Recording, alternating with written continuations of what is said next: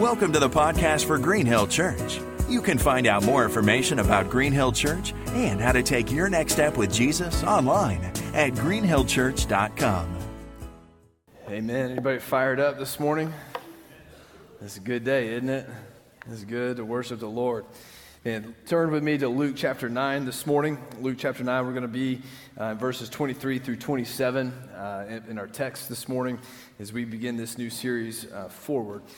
In 2004, my wife, she wasn't my wife at the time, but she was overseas on the mission field serving in Sweden.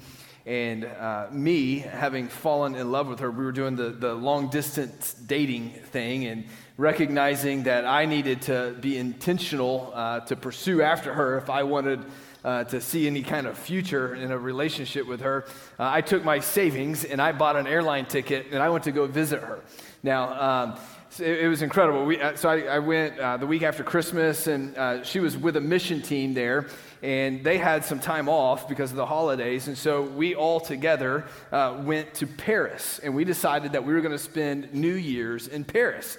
And we're like, man, this is like bucket list level type things that I'm experiencing as an early 20-something-year-old individual. And so we're in Paris, New Year's Eve, right? And the whole world is there, right? If you know anything about Paris, like it's just a massive amount of people.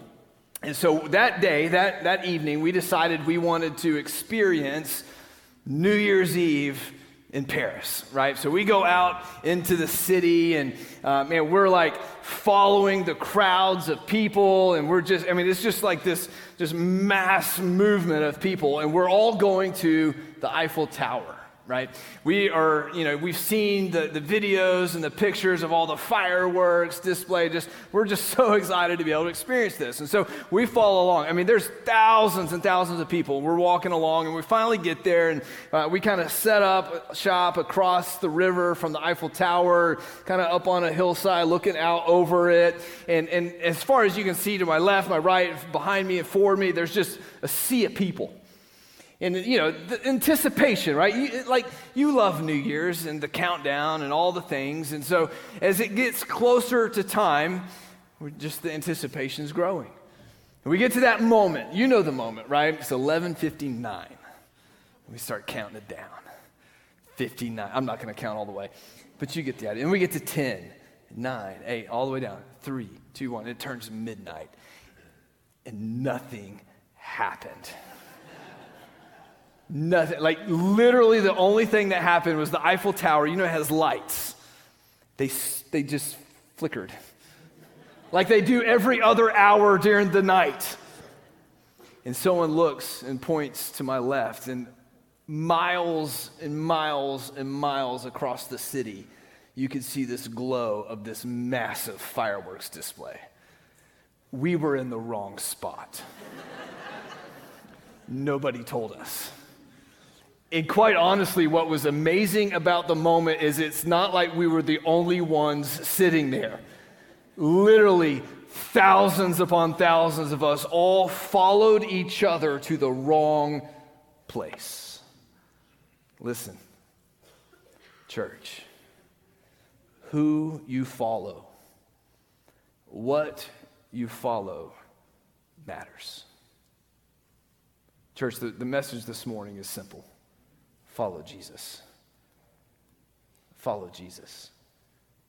I wonder what it would look like if we truly were a people who followed Jesus.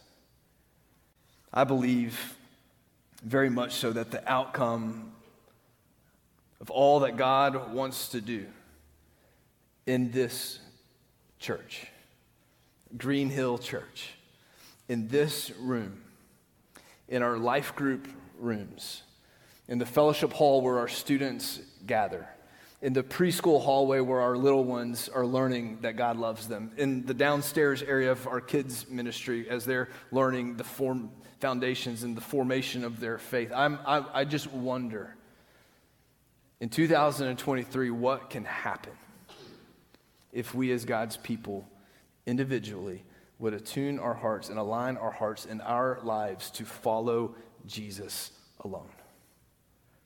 And then I wonder, as God does a work among us and in us, how that then would spread out of these walls into our schools, into our jobs, into our neighborhoods, into our city, into our state, and literally to the uttermost parts of the world. If we don't get this right, none of that will happen. We must be a people who follow Jesus. As your pastor, each January, my intent, right? Don't hold me to it, but my intent is each January to take a moment, whether that's one Sunday or a few Sundays or a period of time, to just align us together. To look at what does it look like for us to continue to move forward.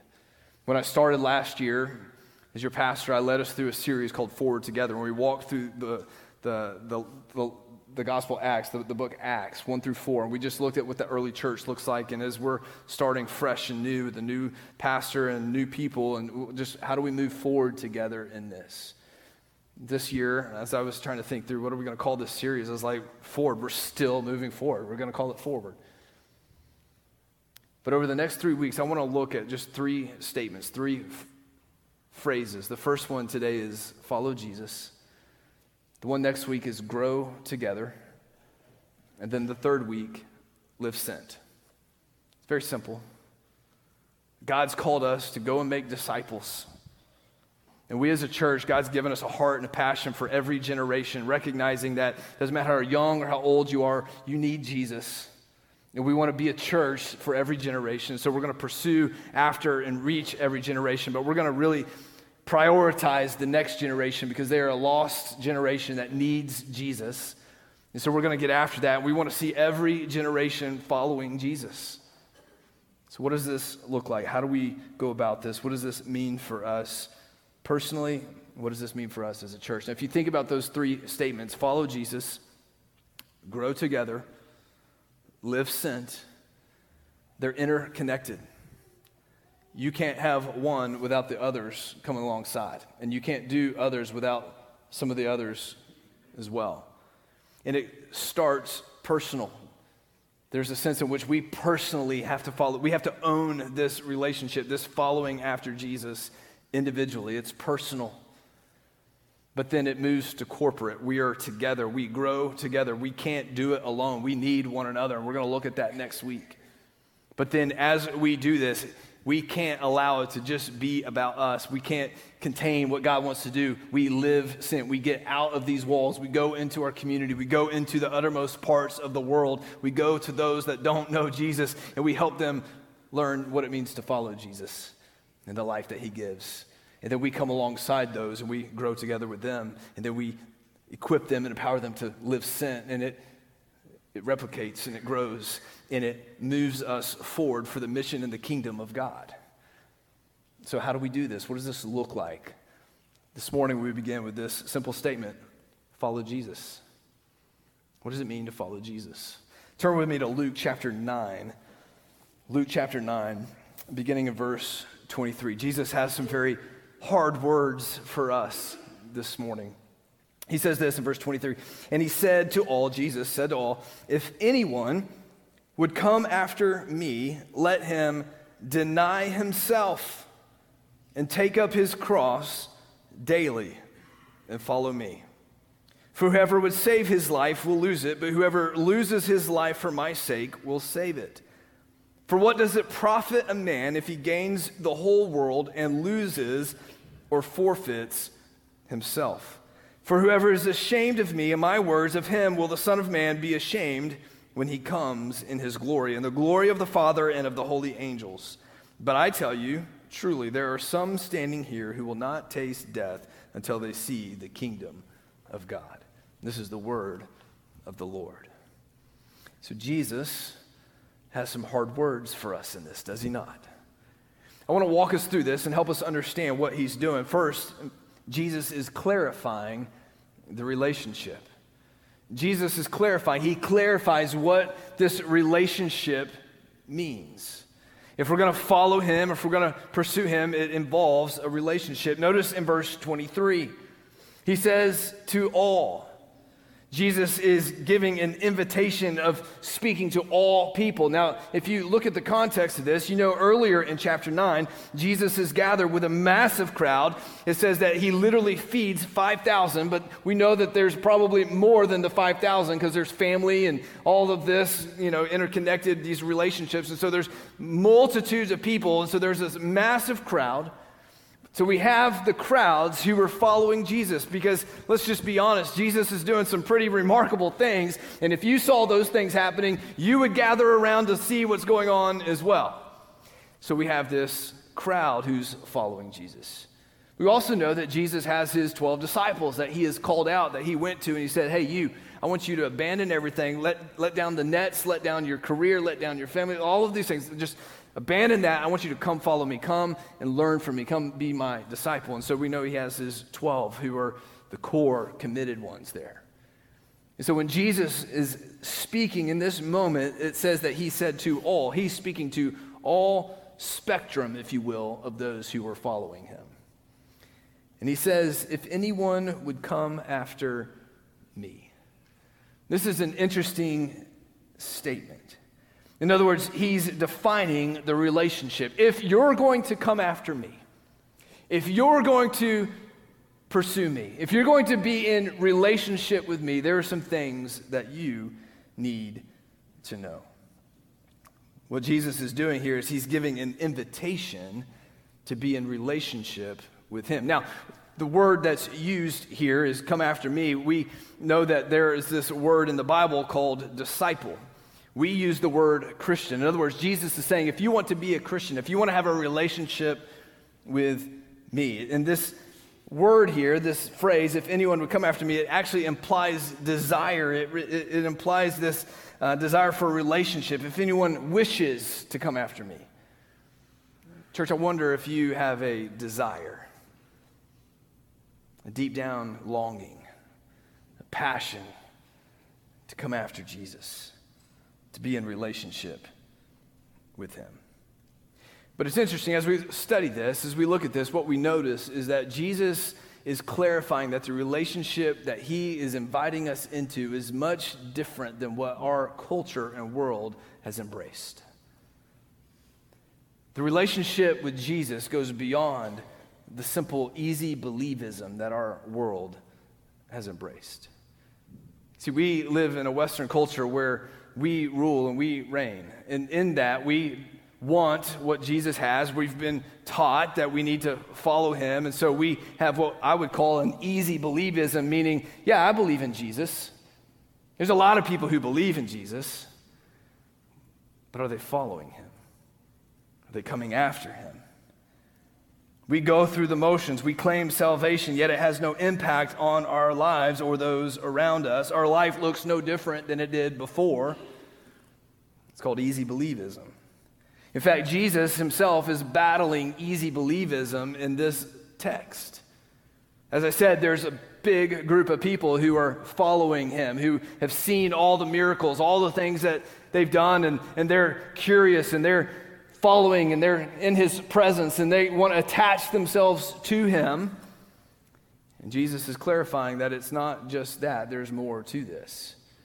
Let me explain. If you go over to John chapter 6, verse 47, Jesus says this, truly, truly, I say to you, whoever believes has eternal life. Now, church, don't miss this. The scripture is very clear.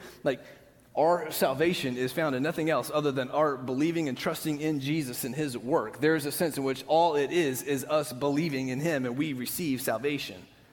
The problem is we've misinterpreted and understood what believing means. We've given mental assent and think that because we have mental assent and mental knowledge and mental, Jesus died for my sins, good, I need that, I want that, awesome, I got it, perfect, and then we go live our lives. But Jesus goes on in John chapter 6, and he says this, verse 48, I am the bread of life. Your fathers ate the manna in the wilderness, and they died. In other words, Jesus is going back to the Old Testament when God's people were walking through the wilderness as he was leading them to the promised land. They were getting hungry. And so God provided manna. He provided food for them so that they would not go hungry. But yet, even in the fact that their stomachs, their hunger was satisfied, they still died. It didn't keep them alive. It didn't keep them forever, if you will. Jesus goes on. He says, your fathers ate the manna in the wilderness and they died. This is the bread, verse 50, that comes down from heaven so that one may eat of it and not die. What is this bread that he's speaking of? Himself.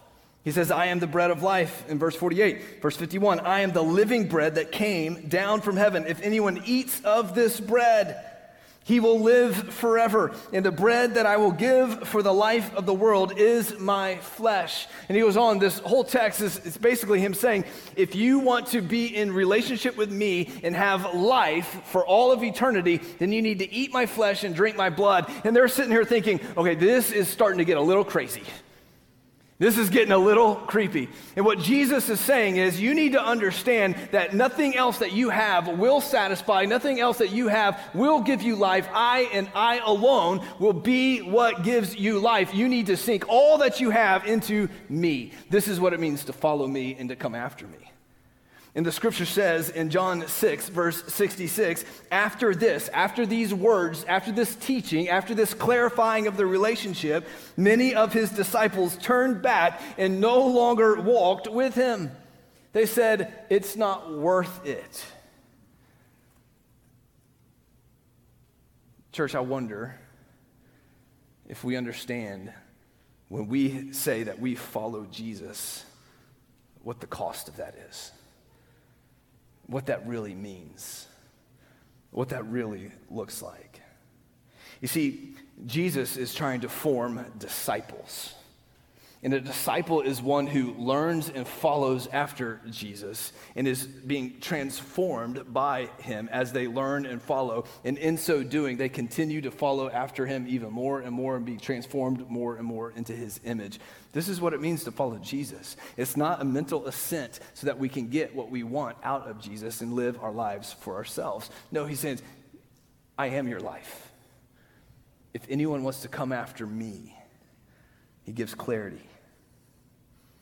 Church, I wonder, my hope, my desire is that we would aim our lives this year to be a people who long to come after Jesus, who recognize that he is the bread of life, that he is the one that when we feast on him, when we take and partake of him, that we have life.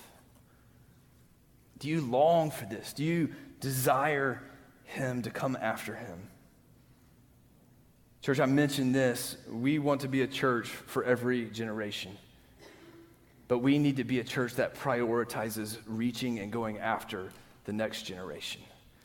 Generation Z, research shows us, is the least church, the least religious, the furthest generation from God that's ever been. On our watch, we have to pursue this. We have to go after this. We have to introduce these young people to this Jesus who says, come after me. I'm the bread of life. But don't miss this. I'm convinced that until we ourselves have experienced that bread of life and pursue after that and long after him and are following him with full abandon as he's called us to, until we do that, we won't go and tell. And they'll simply look at our religious activity and say, why? We've got to be a people that follows after Jesus, that longs for him. So Jesus, he clarifies the relationship, that there's more to it. Next, Jesus clarifies the requirement. He clarifies the requirement. Now we know that the scripture is very clear. Whoever believes in him will have eternal life. But what does it mean to do this? What does it mean to walk in this? Jesus says, if anyone would come after me, let him do what? He says 3 things. Let him deny himself. Let him take up his cross daily. And then follow me. This is the requirement. This is what it looks like for you to be in relationship with Jesus. This is what it looks like for us to come after him. He says, deny self, take up your cross, and then follow me. These are powerful statements. These fly in the very face of culture then and today. Why? Because people are the same then as they are today. Why does it fly in the face of culture? Because we are a people who are all about ourselves. How do I know this? Just turn on the TV. Now, if you've watched TV in the last several months, you know that Burger King is making a comeback. All right? Their commercials are all over the place, and it's a pretty neat commercial. Let me just read it to you. I'm not going to sing it to you, but it's got a nice little jingle to it. You ready for it? I do things the way I want to do them, make my own rules and listen to them. Don't let anyone go rain on my parade. You rule. I think I want a flame-grilled classic. A Whopper sure does sound fantastic. Go tell them the way I want it. They say, okay, you rule. You're seizing the day at BK. Have it your way. And then the commercial ends with, you rule. It's brilliant. It's brilliant. Church, don't miss this. It's brilliant. This is why it's brilliant, because those marketing strategists that they paid who knows how much money for that know this about every single person in this room and outside of this room and all over this world for all of time. We are a people that long to rule ourselves. When they said, you rule, they knew exactly what's at the heart of mankind, a desire to rule their lives. And so when Jesus says, if anyone's going to come after me, before anything happens, you've got to dethrone yourself. You have to deny self, deny your flesh. You have to recognize that everything that's a part of you that longs for everything that you long for and desire, that will lead you on a path away from me. It will allow you to go down a path where you think that you're having everything that you want, and then midnight strikes and there's nothing. You missed it because you're following the wrong thing. So what does it mean, this idea of deny self? It's important. We need to not misread this and misinterpret this. It's not saying deny your self-worth, deny your feelings, deny your happiness, deny even things. What he's saying is deny yourself, meaning this: you want to rule, you want to be Lord of your life, and he's saying you have to get that off the throne. Now, that may cost you some of those things, but ultimately, it's not about those things. Sometimes, let's just be honest, sometimes our pride, our selfish pride, leads us down a path of spiritual asceticism. In other words, we want to withdraw. We want to look so in love with Jesus that we've withdrawn so much from the world, but it's only ourself and our pride that's it's still self. It's still self. Jesus says, deny that. We long to please ourselves, and we think that, man, we're following Jesus, but we're going to build all of our security and all of our pleasure, all the things that we want upon the wealth of this world, and we're going to build this little kingdom for ourselves. It's self. Now, here's the thing. We need to remove ourselves from the things of the world that are influencing us, yes. We need to understand that God can use our wealth and use our possessions for his glory and his good, yes. But what he's calling is pull those things aside and simply just give your life to Jesus. Open your hands and say, Lord, as you will, my life is yours, full abandon. If it costs you everything, great, you have Jesus. This is what it means to follow Jesus. We deny self. Why? Because our self will always lead us on a path opposite of what Jesus wants us to do. How do we know this? Scripture is very clear.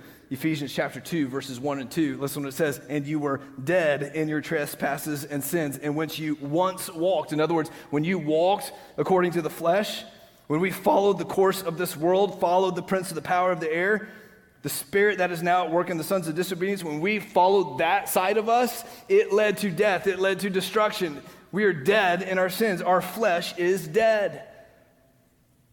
Galatians 5:19 teaches us that our flesh is corrupt. Now the works of the flesh are evident. In other words, if you follow your flesh, live it out all the way, it's going to lead you down this path of sexual immorality, impurity, sensuality, and greed, and all these things that he goes on and on for verses about. It's corrupt. This is the path that it will lead us. Romans chapter 7, verse 18 teaches us that our flesh is evil. For I know that nothing good dwells in me, that is in my flesh. For I have the desire to do what is right, right? Like we want to do what's right, but what does our flesh do? For I have the desire to do what is right, but not the ability to carry it out. Why? For I do not do the good I want, but the evil I do not want is what I keep on doing. Why? Because we keep following the flesh. Church, we've got to take assessment of where our heart is. Who's on the throne? Who's guiding us? What are we pursuing? What are we chasing after? What are our eyes fixed upon?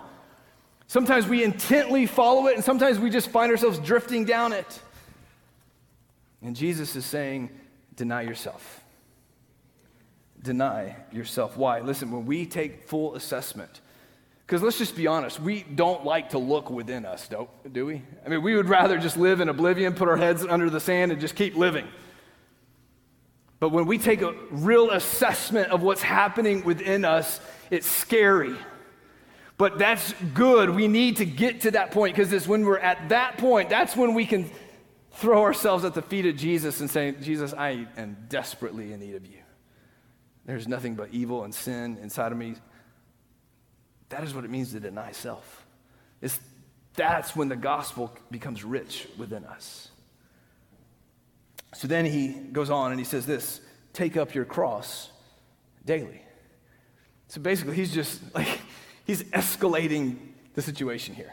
Hey, deny yourself. Okay, all right, self is denied. And now he says, all right, take up your cross. Now it's really interesting because Jesus has not yet gone to the cross at this point when he tells them this.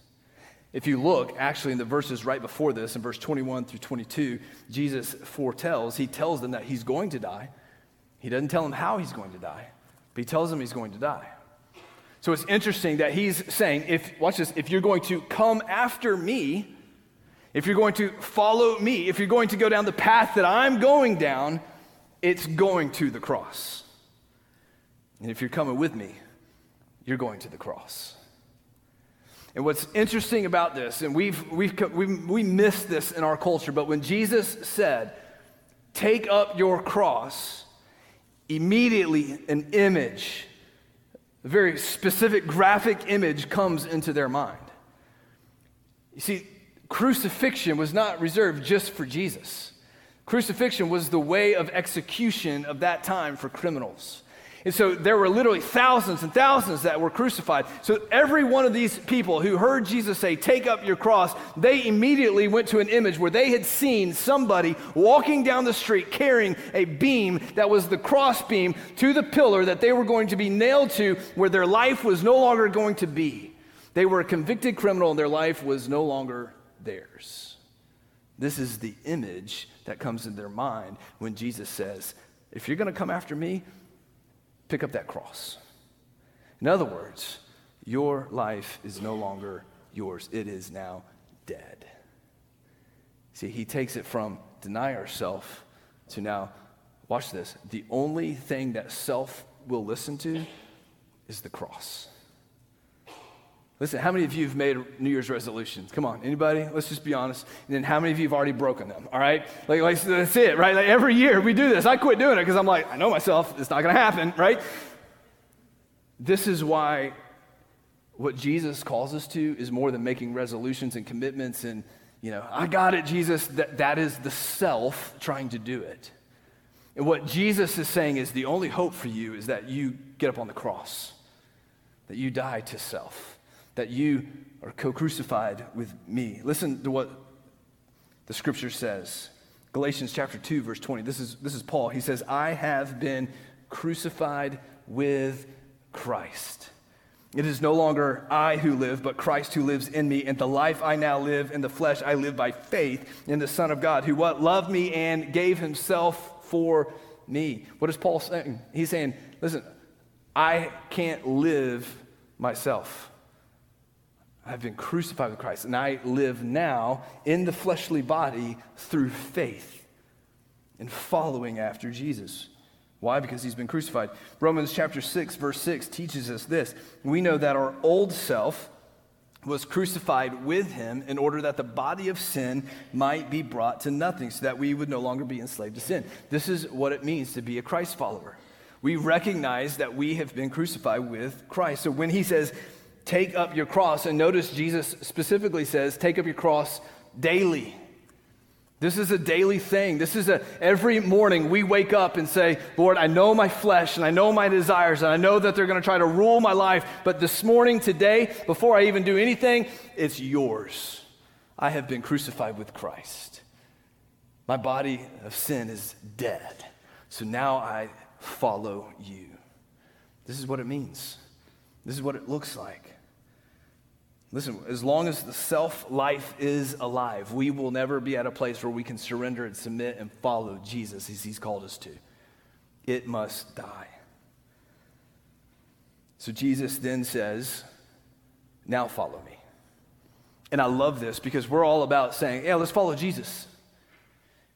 Let's follow Jesus. Yes, but you can't follow Jesus until you've done those first two. Denied self and taken up your cross. Listen, it's not until we're dead that we can follow. And that is a powerful statement because following implies that we're alive, doesn't it? But that's the beauty. Scripture teaches us that it's not until we're dead that we become alive in Christ Jesus. And it's then that we can follow him. Listen, the problem with what I would think is the church today, and I'm just talking about the church globally. We're trying to follow Jesus all the while our self-life is in full control. We're trying to follow Jesus all the while our self is still on the throne. In other words, we will gladly say, I'll follow Jesus as long as I get to still blank. Or I'll follow Jesus as long as I can still think this way or act this way or do this thing, or I don't have to do this thing, or this is not what Jesus called us to. He's saying, no, if you're going to follow me, you're going to follow me, period. Church, it's when we get to that point that God can use us. It's when we get to that point that God works miracles in us and through us. See, back in John chapter 6, when everyone seemed to be abandoning Jesus, when they didn't like the hard word that he was giving, Jesus turns to his disciples and he says, everyone else is gone. What about you? What about you? It's getting hard. What about you? And this is what his disciples said in response. Lord, to whom shall we go? What a great statement. Lord, to whom shall we go? You have the words of eternal life. And that we have believed and have come to know that you are the Holy One of God. Church, listen. If Jesus is calling you, leading you to do something, and you say, but it might cost me this, Jesus says, I know. He might be leading you down a path, and you would say, well, that's going to mean I'm going to go down that path alone. Jesus says, I know. Listen, to get to the promised land, they first had to go through the wilderness. Jesus was with them. Jesus provided for them. Jesus upholds them. Jesus will do the same for you. Will you say yes to Jesus?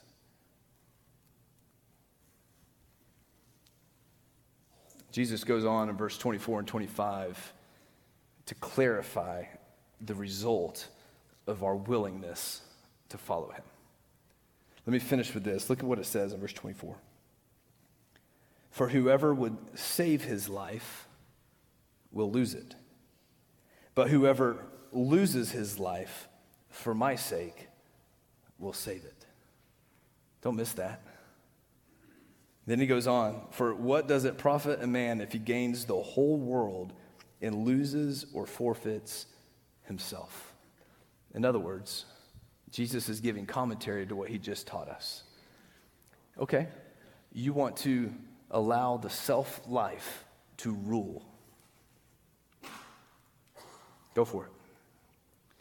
The result will be you will lose your life. In other words, he goes on to say, okay, the self-life. Let's say you allow the self-life to rule and somehow, some way you gain the entire world. Anything and everything that you've ever desired that this world has to offer, it's all yours. Okay. What does it profit a man if he gains all of that, but then in the end, he loses his soul? Church, don't miss this. This world that we're living in, that our self-life loves, is coming to an end. Jesus is returning. And the scripture says when he returns, there's coming a day where he will judge all things. And the things that are pure, the things that are right, the things that are good. And by the way, the only things pure, right, and good are those that have been redeemed and restored by him and have received his righteousness through the work of Jesus Christ. Everything else will be wiped away. And then he will, scripture says, create a new heaven and a new earth, which will be his kingdom and his glory for all of eternity. Are you going to gain the whole world and lose out on that? Jesus says, it's not worth it. Come, follow me. Would you bow your heads with me this morning? I want to just ask you a few simple questions.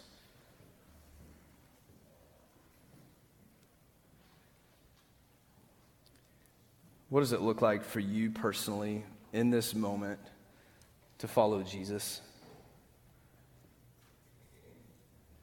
What does it look like to deny yourself, to take up your cross, and to follow him? See, in Paris, the consequence of me following the wrong people and the wrong crowd meant missing some fireworks. In life, not following Jesus has a bit greater consequence. It means potentially missing eternity. If you aren't following Jesus with full abandon, consider the consequence for yourself, for your family, for your marriage, for your neighbor, for your coworkers, for those around you, for the unreached people groups in this world. Would you just say yes to Jesus in full abandon? Those of you in this room who've never entered into a relationship with Jesus, this message and this passage is for you. Remember, Jesus said, I'm speaking to all. If anyone wants to come after me, he is inviting you into a relationship with him. Would you say yes to him today? He longs to save you. He longs to give you life. Say yes to him. Those of you who've been pursuing him and chasing after him, just renew within your mind that you have denied self. Take up your cross and say, Lord, whatever your will is for me, through me, in me, you accomplish it and you do it. Father, I pray right now that you would have your way in this time of response. God, I pray that we would be marked as a people who are truly following Jesus. Because if we're going to make an impact, if we're going to fulfill the Great Commission, if we're going to live sent, if we're going to grow in faith, then it won't happen unless we and ourselves have dealt with you in our hearts and abandoned self, denied self, and said yes to following you. So God, you do it as only you can. In Jesus' name, amen. We're going to stand, we're going to respond in song. I don't know what the Lord's doing in your heart. I hope he's speaking to you. I hope he's inviting you into communion and fellowship with him like you've never experienced before. As we respond in song, maybe you just want to use your chair as a place of prayer. Maybe you want to come and use this altar as a place of prayer. I'll be down front. Pastor Casey will be down front. We invite you. If you don't have a relationship with Jesus, come talk to us. Come talk to us after the service. But you do business with Jesus. Thanks for listening to the podcast for Green Hill Church. For more information about Green Hill Church, go to greenhillchurch.com. Thanks for listening.